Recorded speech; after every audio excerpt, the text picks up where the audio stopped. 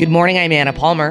And I'm Jake Sherman. And welcome to the Daily Punch, brought to you by Punchbowl News. It's Tuesday, December 12th, 2023. Let's get into the mix. Here are your Washington headlines of the day.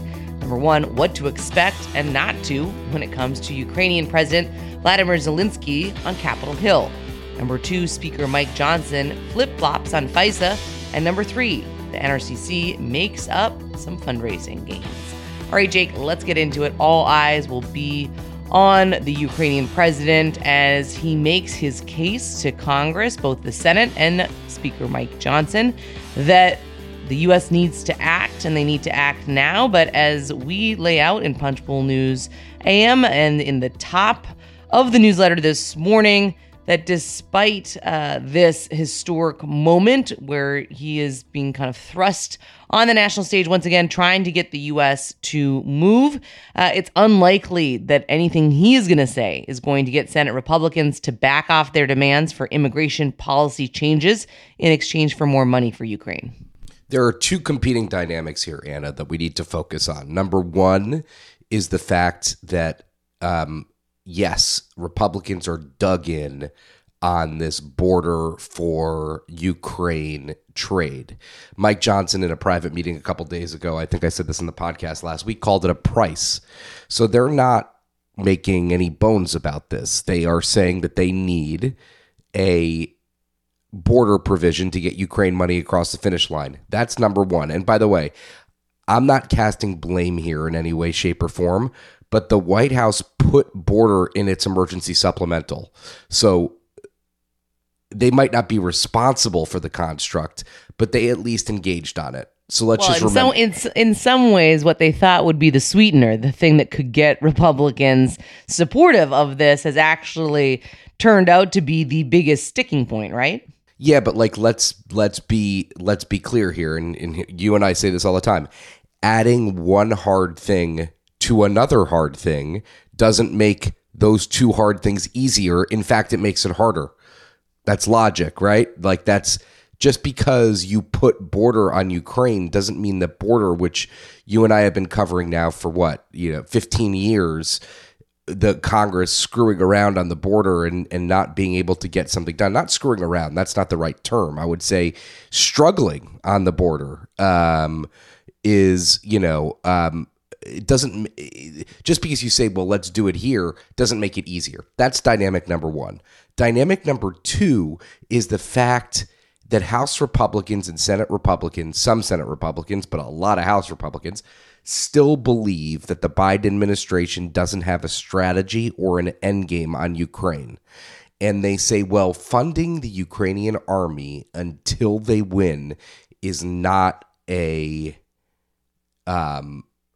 useful or responsible proposition, right? Like, that's what they say. And they want the administration to come up here to Capitol Hill, and I'm not on Capitol Hill, so I don't know why I just said here, but come to Capitol Hill and explain what their end game is here on Ukraine. And I understand that intellectually. Now, the administration would say, and has said to me, that they have done that, and I'm sure that's what Zelensky will say today. But man, Zelensky, I think this is his third public trip to the Hill since the war began, and it is going to be one of the most difficult for the House and Senate and for Zelensky, because this is just very, very challenging for Zelensky, for the Ukraine supporters. And as Andrew points out this morning in the top, when you have Mitt Romney saying you got to get serious on the border and you have to figure out a way to deal with the border, that's a tough dynamic. And I'll just add one thing, Anna. Democrats understand that a border deal would probably be decent for Biden, that he could benefit politically and definitely substantively from a border deal. Now, that does not mean that there's a border deal that can be done. I mean, a border deal is still very, very, very difficult because Republicans want to stop the flow of migrants or drastically slow it, and Democrats don't. So anyway, that is what we're dealing with today as Zelensky comes to Capitol Hill. I think one of the things that is really important to think about here is, as much as it's pessimistic that all of a sudden Zelensky comes to Washington and there's a huge change of kind of strategy by Republicans, I do think that, he's laying it all out on the floor and on the Congress to say this is what the consequences. Here's what we're really talking about when it comes to Ukraine, when it comes to Putin, when it comes to Russia. And so as much as, I don't think that anybody here thinks, and certainly on our team thinks that it's all of a sudden going to change hugely the dynamics, it certainly could be one of the kind of moments where Republicans and Democrats have to kind of take a hard look at what they're trying to get done here. Certainly, it seems very difficult. We're looking at I think everybody's looking towards Thursday and Congress getting out of session. Hard to see anything getting unstuck before then. But will be very interesting to see if there is any kind of meetings of the minds, because not only is the issue for the Senate to come to an agreement, right? But as you mentioned, Senate Republicans and House Republicans are also in very, very different places. So even if there is some deal that the White House could broker with Senate Republicans on the border, very, very unclear and unlikely in my mind that all of a sudden, House Republicans are going to get on board. That's a whole other second part of the strategy that is, I think, even murkier.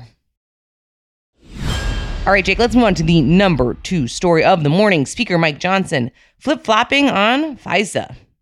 As we have reported throughout the last couple of weeks, Speaker Mike Johnson has been in many different places when it comes to trying to figure out what to do with FISA.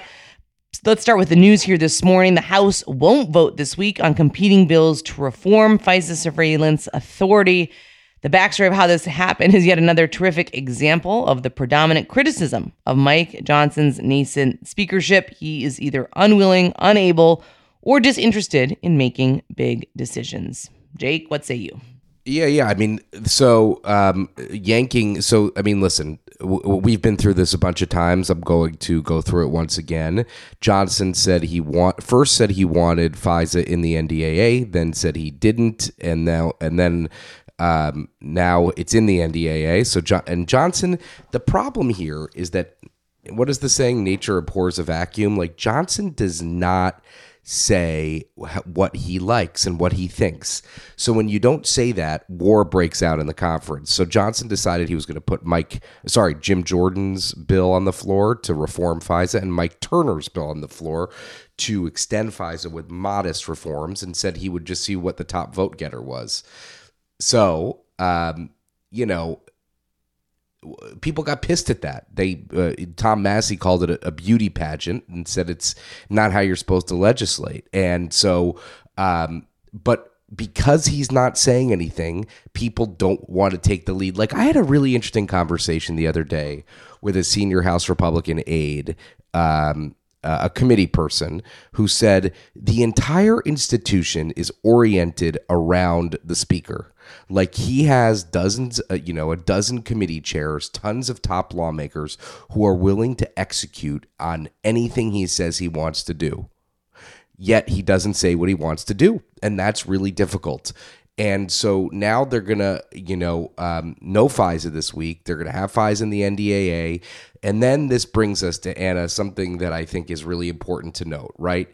You have January government funding, February government funding, March FAA, April FISA. So we're talking about 4 months into an election year, 4 big deadlines, not easy deadlines, back to back to back to back. So this is going to be really difficult. And listen, of course, Johnson, who's new at the job and basically new to the top rung of leadership, seems to still be finding his sea legs in a respect. And I think that is important to note. And I think it's something that's driving a lot in the House Republican Conference.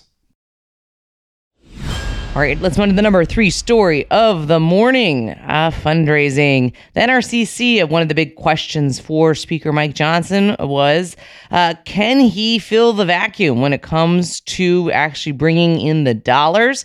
And very interesting to see that the NRCC raised $9 million last month, which the committee said is a record for an off-year November. In 2021, the NRCC raised $7.2 million, the next biggest haul. Almost always and almost certainly the leaders of the Republican and Democratic parties are able to bring in a lot of money, but this certainly showcases a big effort on behalf of Johnson as well as other Republicans to try and make sure that they are not having the money crunch that a lot of folks speculated might happen. That's right. I mean, this is a good quarter for Johnson as he struggles on a lot of other things. He's able to bring in this money. That's a good sign for House Republicans. And as you and I have said in the past, Anna, it's like people said no one could raise like Boehner, no one could raise like Paul Ryan, no one could raise like Kevin McCarthy, and here's Johnson helping out and bringing in some big money for the NRCC, which is a good sign for House Republicans. It is a record, at least it's more than they did last off year, November, and they say it's a record, so that's probably true because limits have gone up and et cetera, et cetera. But this is something that House Republicans were incredibly concerned about, and so their concern should be abated, at least for the time being. All right, with that, thanks so much for listening. We appreciate it. It is a very busy end to the year on Capitol Hill. We'll be catching you up throughout the day. For all of our premium members that want to catch up on what's happening, please, you can subscribe to that at punchbowl.news. Have a great day and stay safe.